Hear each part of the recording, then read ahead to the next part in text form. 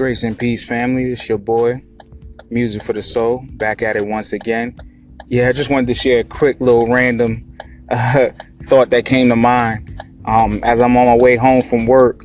What's crazy is a lot of times I like to, pretty much listen to music on my way to work, from work, or wherever I'm going, traveling. And I like to use my MP3 player most of the time. And what's crazy is that I know this gets my wife's nerves. It irks her, is that I never let my music ride out. Like I'm always skipping a track, going to something else. Like I can't just listen to a straight album unless I'm really zoned out into that type of music in general. So most of the time, I'll hear one song and then I need to look at my MP3 player to see what else I want to play next.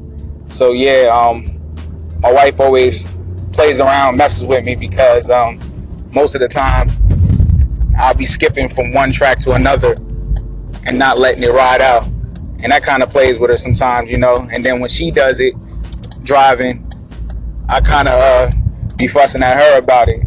So yeah, it's kind of crazy that I happen to do that quite often. Actually, I was kind of doing it on the way home now, driving from work. But yeah, I just wanted to share that with y'all, man.